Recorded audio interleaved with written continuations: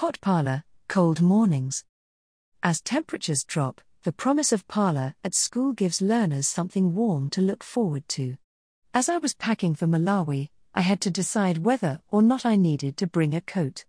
I was under no illusion that just because I was moving to Africa, it was going to be t-shirt and shorts weather all year round. But nonetheless, the question remained, how cold would it get?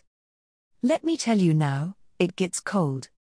And yet, over these cooler months, it's far from unusual to see learners running to school with their friends in just their school uniforms, short-sleeved shirt and shorts for boys, short-sleeved shirt and pinafore for girls. If they're lucky, they'll have tied one of their mum's chitanyes, traditional piece of cloth, round their shoulders like a cape to protect them from the coldest and mistiest mornings. So, it's heartwarming to know that they can be sure they'll be greeted at school by piping hot pots of phala. What's more, each cup of this vitamin-enriched maize porridge offers learners the best possible start to the day. Whichever school I visit, they are always eager to tell me how phala gives them energy and helps them to concentrate in class. And after seeing how they run around in the playground, I can certainly confirm that to be true. So, take another look now at the steam rising from this boy's mug.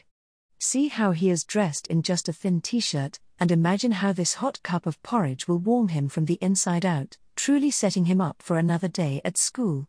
That is the power of phala. Brought to you by Audio Harvest.